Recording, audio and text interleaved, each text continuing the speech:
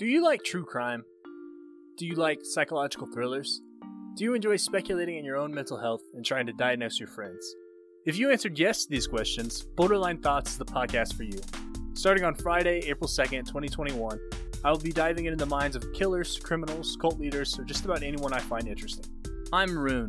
I'm not a psychologist. I don't have a license to diagnose. I don't have a diagnosis.